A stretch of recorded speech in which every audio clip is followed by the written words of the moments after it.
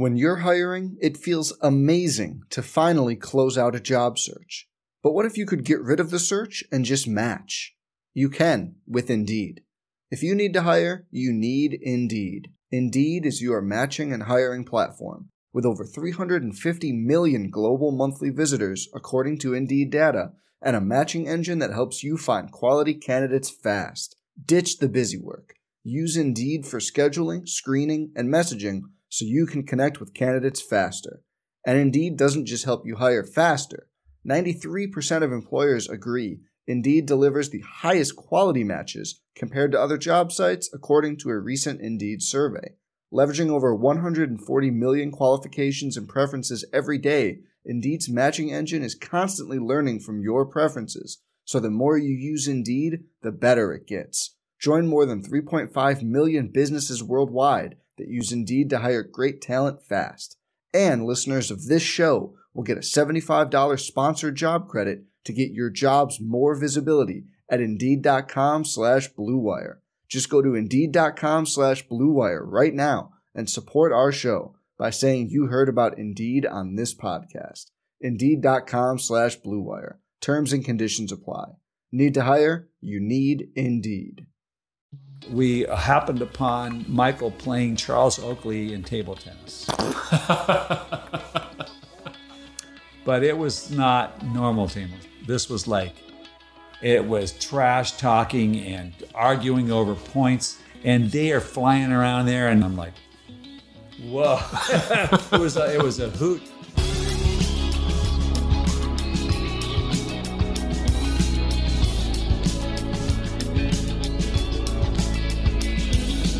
Welcome into the Mighty Oregon Podcast, presented by Oregon Community Credit Union.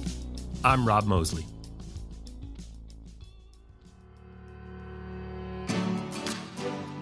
Tinker Hatfield would not be the Nike shoe designer he is today without legendary Oregon track and field coach Bill Bowerman.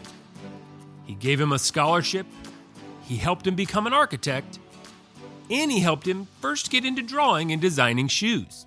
What seemed groundbreaking now was something everyone tried to avoid when Tinker was a duck athlete. I remember having a pair that just self-destructed about, I was asked to run a 400 meters in it, and they self-destructed at about 200 meters. And I went tumbling. After a serious ankle injury sidelined Hatfield's on-the-track career, he quickly became one of Bowerman's most trusted testers of his new inventions. I became his favorite test pilot because I could draw, and I would not only give him a report, but I would draw up some suggestions. Architecture degree in hand, Hatfield designed showrooms for Nike until he won a shoe design contest. From there came the Air Max and other shoe designs, and then the opportunity to work with Michael Jordan and the Jordan 3 shoe. Tinker is a mad scientist. He came from pole vaulting. When I played the game, it was about jumping. So, it was easy to try to find that synergy and a great complement between the two of us. What we did as a team was able to build a product that sustained time. All because he wanted to be an innovator. Soon after, I was doing sneakers, and I was getting these stupid briefs that were basically being written by the retailers, and that's not really a good recipe for doing anything innovative.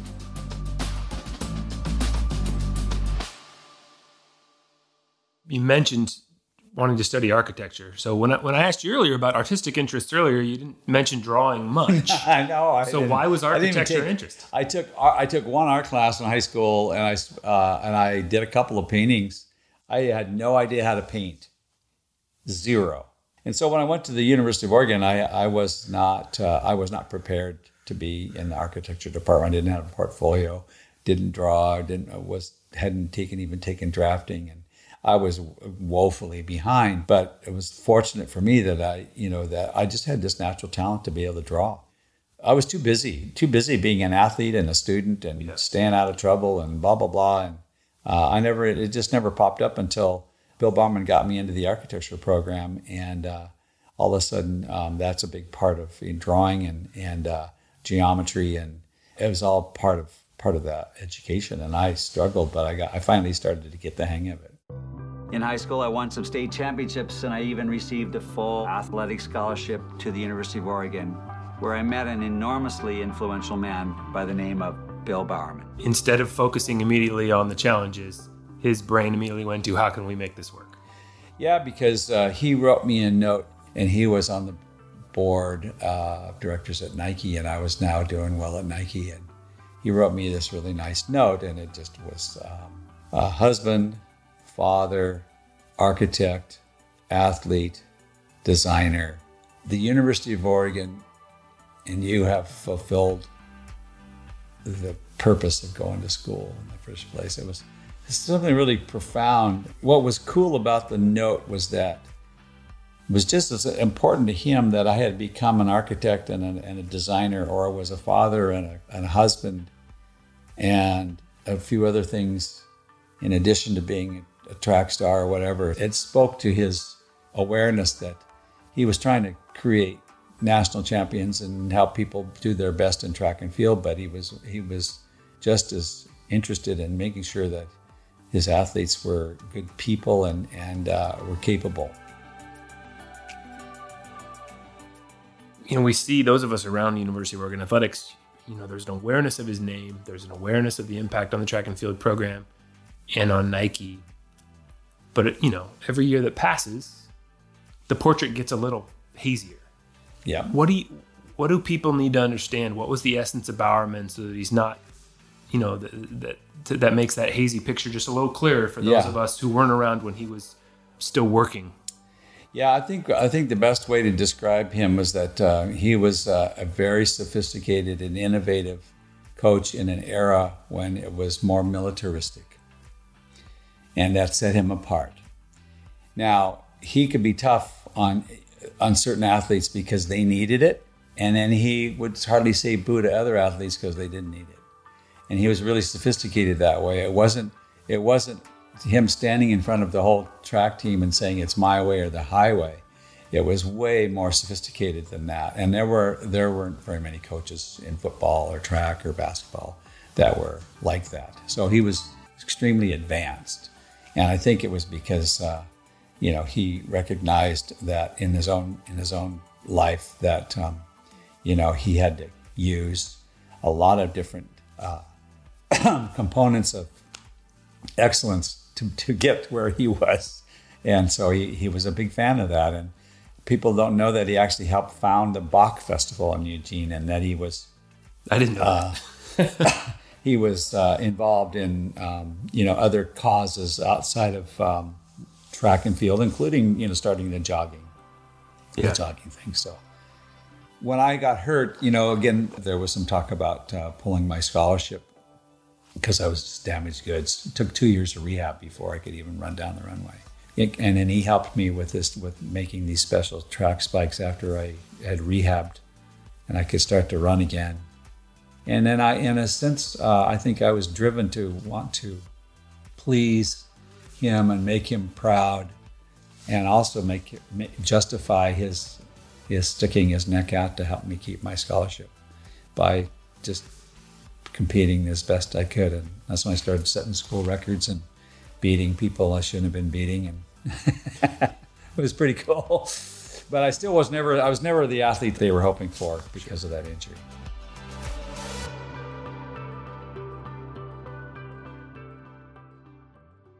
So when I came here, he was designing Nike running shoes and track spikes. He was liable to do anything and try anything to make his athletes better. He used to have a little cobbler shop right underneath the grandstands. If you weren't careful, he might just pop out of that little cobbler shop and grab you by the scruff of the shirt and tell you to try on these shoes and run around the track. How much of a presence was kind of the experimentation with shoes? Was that a constant specter? It mixed in with his coaching, or for you guys, was it something that was just on the side every once in a while? No, he had his cobbler shop right there underneath the old West grandstands. But when I was a freshman, his cobbler shop was in there, and everybody was actually kind of nervous running around the track because that door could fly open, and he'd come out of there with a new pair of shoes, and he'd be looking for somebody to wear test them. And everybody was like, "Oh, hope he doesn't pick me." But because some of them didn't work as intended. sometimes you'd get, like I remember having a pair that just self-destructed about, I was asked to run a 400 meters in it, and they self-destructed at about 200 meters.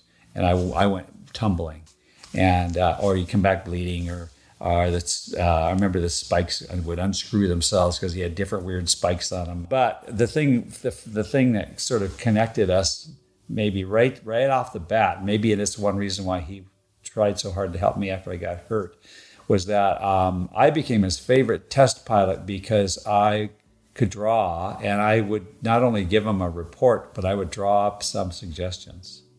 Then he asked me. I started doing mold drawings for him because he needed to have mold drawings so he could take them to a mold maker, somebody who would cut metal, and then he would take that mold to Wyatt Tire Company, and Wyatt Tire Company, which is still there. So they were used to mixing rubbers and urethanes and stuff like that. So that's how he got his outsoles made. And I was doing the drawings, some of his drawings for his outsoles.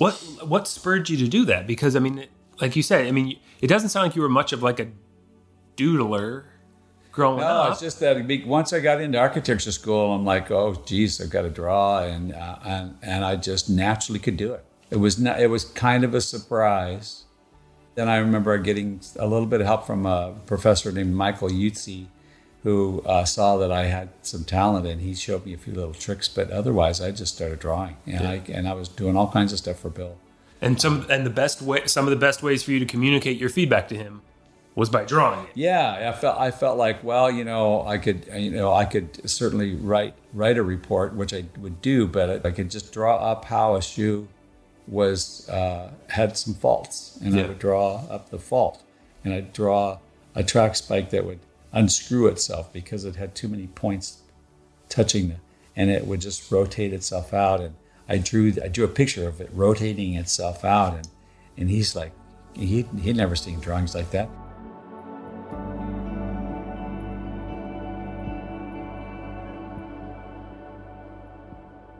So you graduate from U of O. You think you're going to become a career architect? Yeah, I thought so. I was the corporate architect for Nike. I mean, I had been laid off in Eugene because of the economy. We had a 1-year-old daughter who needed surgery. I started scrambling around to try and make some money.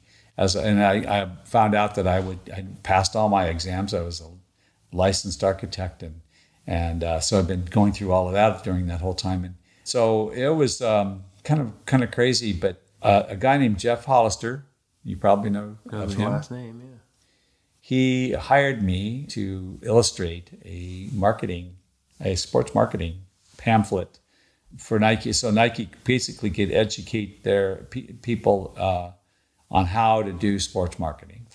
And so I illustrated it, and that got my foot in the door at Nike. And ultimately, then they found out I was an architect. And so in order to get me employed, I got hired as the corporate architect and was doing showrooms and office improvements. We weren't doing any big campuses at the time, but I remember doing the 1984 Olympics Westwood store, so I was in and out of LA doing that. So that kind of got me noticed by some people up here, and ultimately they hired me, and then I started showing some additional creativity and got moved into the product design area, which was obviously a good move. What was Nike? Late 70s, early 80s. What describe? It was a running company that was dabbling in basketball and football, but a lot of the emphasis was on the big road runs in Eugene or in Portland here or wherever. And so a lot of the early designers, including Bill Bowerman and Jeff Johnson and Mark Parker, our former CEO, was one of those people too. That they were all runners. So that's what the company was. It was all about running and pretty niche. Yeah, pretty niche, and without a huge promise to get monstrous. Going back to Jeff Hollister and some of those guys, they actually figured out how to kind of crack the code with some of these world-class athletes and figure out how to sign them they were more like family, and it was less about the money and more about, I get to have my own shoe, and all that stuff. And that really helped Nike sort of break out of just being a running company, because now we're like, and of course the signing of Michael Jordan was everything. Jordan, open, Chicago with the lead.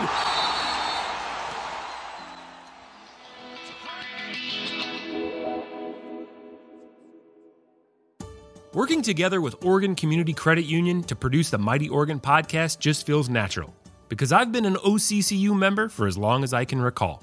Whether I was building a savings plan or securing a car loan, Oregon Community Credit Union has always treated me not just like a customer, but a friend and neighbor.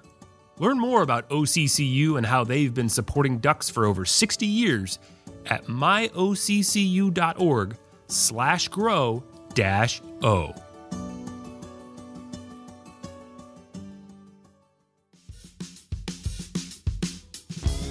Nike was laying people off right and left. They were also thinking that they needed to upgrade their design group. So I was invited to be a part of a 24-hour design contest. A big step for you, if I understand correctly, is designing a shoe to be worn while riding a scooter? Yeah. So there was a concern amongst the top brass in marketing and design that maybe we didn't have such great designers because Nike was losing out to Reebok. Some things are not going very well. Designs were, I think basically the early designers were more, since they were mostly running oriented designers, they were struggling with trying to do other things. And so they asked me to participate since I was designing all kinds of crazy stuff, stores and real inventive kind of architectural stuff. They said, why don't you join in this competition? We need to find out who's good and who's not around here. So there was a 24-hour competition. And they let us choose what we designed, but they gave us 24 hours and they expect us to come in right on the dot and then present. So I stayed up all night and did this. And I'm like, I was riding a motor scooter to work because I wasn't making much money. But I in order to buy our first house, we had to sell our car. And I was I had a motor scooter and I was riding out to Beaverton on a motor scooter. And I'm like, okay, you know what? I'm going to design a shoe that is a multi-purpose shoe that also is kind of good for shifting and braking on a motor scooter. But you could get when you got somewhere, you could go for a jog or a walk in the shoe. So it was kind of a multi-purpose shoe. Cross training. Kind of. Anyway, so I did this big, huge presentation and drew the scooter and a foot and a person on it, and I had all this criteria checked off, and the drawings were nice, and it was huge. I did it as large as it was probably about 48 by 48, the whole presentation board, and had to fold in half to get in the car. And there were some designers that weren't either that good or they just didn't take it that seriously. But it was widely known that I outshone all the Nike designers at the time. So I wasn't even asked. I was told I was going to be a shoe designer now because they needed it. And one of my very first shoes was the Air Max, which is, the Soul Collector says, is the best best shoe Nike's ever done. And I did it. My developer was Mark Parker, who ultimately became our CEO, president and CEO. So we've been friends for a long time, and we traveled all over the world trying to figure out how to make that shoe. And it's my design, but when you're the developer, you get you have some creative input too. But the reality is that's how I got into the shoe game, and so and soon after I was doing sneakers, and I was getting these stupid briefs that were basically being written by the retailers, and that's not really a good recipe for doing anything innovative, which was a part of Nike's problem at the time. They got really in bed with Foot Locker and maybe listening to Foot Locker too much, and the product was getting kind of boring. And again, it was mostly running based and because you're not thinking of new things to do, you're responding to what they think that they can sell, right? And that's just a recipe for disaster, really. And so I started immediately designing shoes that I was thinking about. I wasn't briefed by, and still to this day, I've not worked off of marketing briefs, much to the consternation of the marketing and merchandising people. But, and it's kind of run its course. I think Nike's now a different animal, and so it's not easy for that process to occur anymore. But it did for a long time, and it was great. And so, I helped innovate and change the world of sneakers, and I developed a kind of a way to work with these athletes, so that they trusted me and they didn't see me as part of a corporate entity, but more as a friend and collaborator. So that was important too. And, I think I learned some of that back in architecture when I was trying to present, big projects to people. Storytelling. A lot of storytelling. Yeah. I'll often describe myself as a storyteller before all else, right. Because in the end, when I design something, there's a story behind every drawing or every design and every innovation. So, and is that a primary element of the trade of architecture, that you're taught to have a? Yeah, there's a lot. You really have to become kind of a sophisticated salesperson, but you don't ever want to come across as a salesperson. So you search for ways to connect with your client through maybe a reason for being, which is usually might have a story attached to it. This isn't just a building. This is a building with a. This is a building that a narrative that embodies who you are and who's going to be in the building, and there's it could be a church, and there's a spirituality to it, or it could be a school, or it could be a house, but it all has to. It's easy to sell your designs if you can personalize it and not only tell a story, but the client sees themselves in the story. And I am pretty sure I'm the first one in the shoe business to ever do that. Yeah, it seems so fundamental now.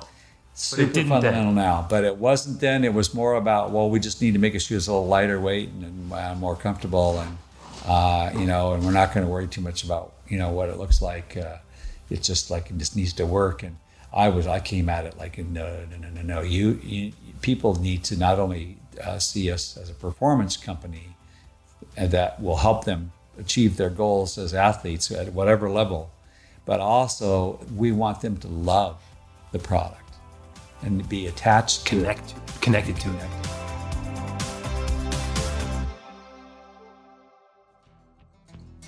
One of my very first projects was the Air Max. I felt like this was an opportunity to think way differently. I think about the Air Max, and it made me think about the way you talked about your dad a little bit. Having a shoe where you can see the air inside, might not, in hindsight, might not seem like the most mind-blowing concept. At the time, it was something nobody was doing, right? And it was just putting a different twist on the way things were always done, which your dad seemed comfortable with at the time. Yep, he was doing stuff like that, and they were changing rules, and he was causing a little bit of a ruckus, and he was just naturally good at it, and I think I just inherited that. Let's just do things a little different and not conform to convention. Yeah, because you can get crazy and you can do spaceships, or really outlandish things, but people still need to be able to connect, and so there's this line you don't want to cross when you're trying to get people to like what you've done, which means there needs to be a little familiarity, but then what is the twist that makes it different and makes it personal? And working with Michael Jordan was a lot of fun because I had a lot of inspiration and input from him that made for great storytelling and interesting design work. Tinker is a mad scientist. He came from a pole vault, and when I played the game, it was about jumping. So it was easy to try to find that synergy and a great complement between the two of us. What we did as a team was able to build a product that sustained time. Do you remember the first time you met him? Yeah, I met him once I was told that I was going to be doing his third shoe with no time on the clock. That was a moment of great pressure for the company. Right? Oh yeah, it was Phil Knight thought it was over, and he wanted to leave and all kinds of stuff. But I jumped on a plane with Howard White, and we flew to Chicago and went to his. He just had an apartment, like a condo. I remember knocking on the door, and you could hear a rumble and it was like a fight going on in the basement of this condo. I remember, like, there was like this ruckus, this loud crashing and thumping, and we had to pound on the door a few times, and then they heard us. And we heard this voice, "Just come on in, the door's unlocked. Come on in, come down the stairs." So we did, and went down there, and we happened upon Michael playing Charles Oakley in table tennis. But it was not normal table. This was like, I'm going to kill you. Ultimate fighting table tennis. It was trash talking and arguing over points. And they were serious about and there was money on the table. I mean, it was crazy. And literally, these guys could barely stand up. The ceiling wasn't even hardly tall enough. Charles Oakley's 6'10", Michael 6'6", and they are flying around there. And I'm like, whoa! It was a hoot. And then afterward, we all went upstairs, and Charles Oakley is a very good cook, and he cooked us all lunch. It was really great. It was like a southern kind of like grits and catfish, and he went in and just did it, and he loved cooking, and so we all ate and chatted, and that was the first time I met Michael, and he was kind of suspicious. I think most people at that level, when they start getting kind of famous, they get wary, they get more wary. What was the purpose of that meeting? The purpose of that meeting was to introduce me to him, because I was now going to be designing his third shoe. And I had like 1/4 the amount of normal time to do it. And so it turned out that was the beginning of the design process for the Jordan 3, right, which is like the second or third most important shoe they say Nike's ever done.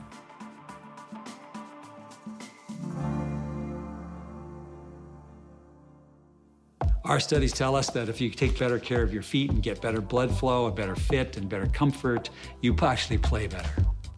Like how much the functional elements of a shoe do you even need to worry about at that point? I mean, that's all I worried about. Okay.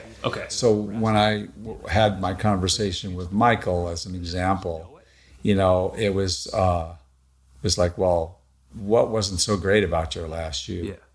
And what do you think?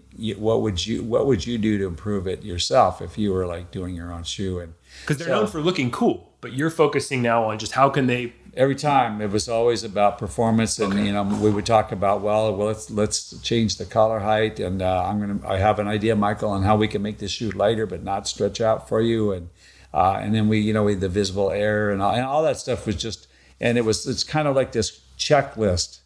Like if you're an airline pilot, you better go down the checklist, and you need to cover all your bases, or something bad could happen. Well, that's how I thought about Michael Jordan. If I didn't do a great job, and he's out there and he gets hurt in the shoe, or he just doesn't, it doesn't reach his full potential, it's on me. So I was going down that list, and but the cool thing was that he was already kind of developing a personality around looking good and being classy, and we went to his haberdasher, which was called Bixby and Crothers in Chicago, and he was I saw how he was super into picking some wools and tie colors and things, and you could just tell he was into it. And I'm like, well, this is going to be great. I'm not only going to deliver him the best basketball shoes ever worn, but it's going to be cooler than anything that he's ever worn. Did you ever have to study like the physiology of the foot? I just sort of learned from my own rehab. Okay. I was watching the trainers, and I was, I had gone through a whole lot of, and so when I had taken first aid, I was a lifeguard. There were all kinds of reasons why I knew a little bit about anatomy and first aid and fitness and things like that. And then as I started doing this little more specific design work around sports performance and footwear, I endeavored to learn even a little bit more. Okay. And I would go in and talk to the lab guys and stuff like that. But it was, I already kind of had a good sense for it. And Bill Bowerman was always there to. We'd be presenting new shoes to the board of directors, and Bill Bowerman would be in there. He didn't care what any of the shoes looked like. He was like, what do they weigh? And he'd bring a little postal scale in there. He'd give me the shoe. No, but this is like the new Air Max. It's got and he said, give me the shoe. Yeah. So then he put it on this little scale, which was he'd just nabbed it from the mailroom or something and brought it to the meeting. And he'd weigh the shoe and he'd go, well, near as I can tell, this shoe's a little heavier than last year's shoe. Yeah, it's true, but there's a whole lot more cushioning, which we are trying to protect people from getting injured. And that's why there's a little bit more weight. And then I got used to then also trying to figure out how to do all that, but keep things lighter. And we were finding new materials and new foams and things like that. That was all part of a show, trying to influence people. But I was also learning about what was important to. You have to know who's in the room, right? Yeah. You have to understand what people in the room are going to react to, what their priorities are. Yeah, and so with athletes, I understood that, and it was really great that I was an athlete myself, because then I could communicate on a level that made them more comfortable. Oh, this guy isn't just a designer; he actually is an athlete. And yeah, I used to go work out with Michael Jordan when he was one of the very early basketball players to have a trainer and like seriously work out.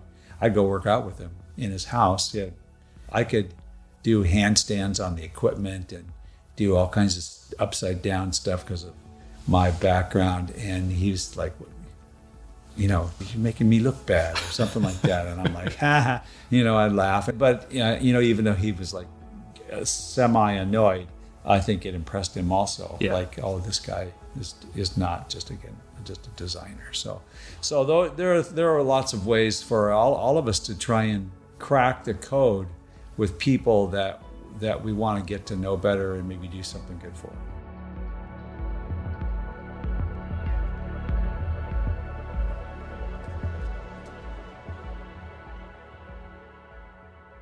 This is the second of a 3-part series looking into Tinker Hatfield's role in reshaping popular culture and how being an Oregon Duck vaulted him into a world he never could have imagined. Next week on the Mighty Oregon Podcast, presented by Oregon Community Credit Union. What we were doing as a company and me as an individual, but collectively, was impacting the entire world, inside and outside of sports.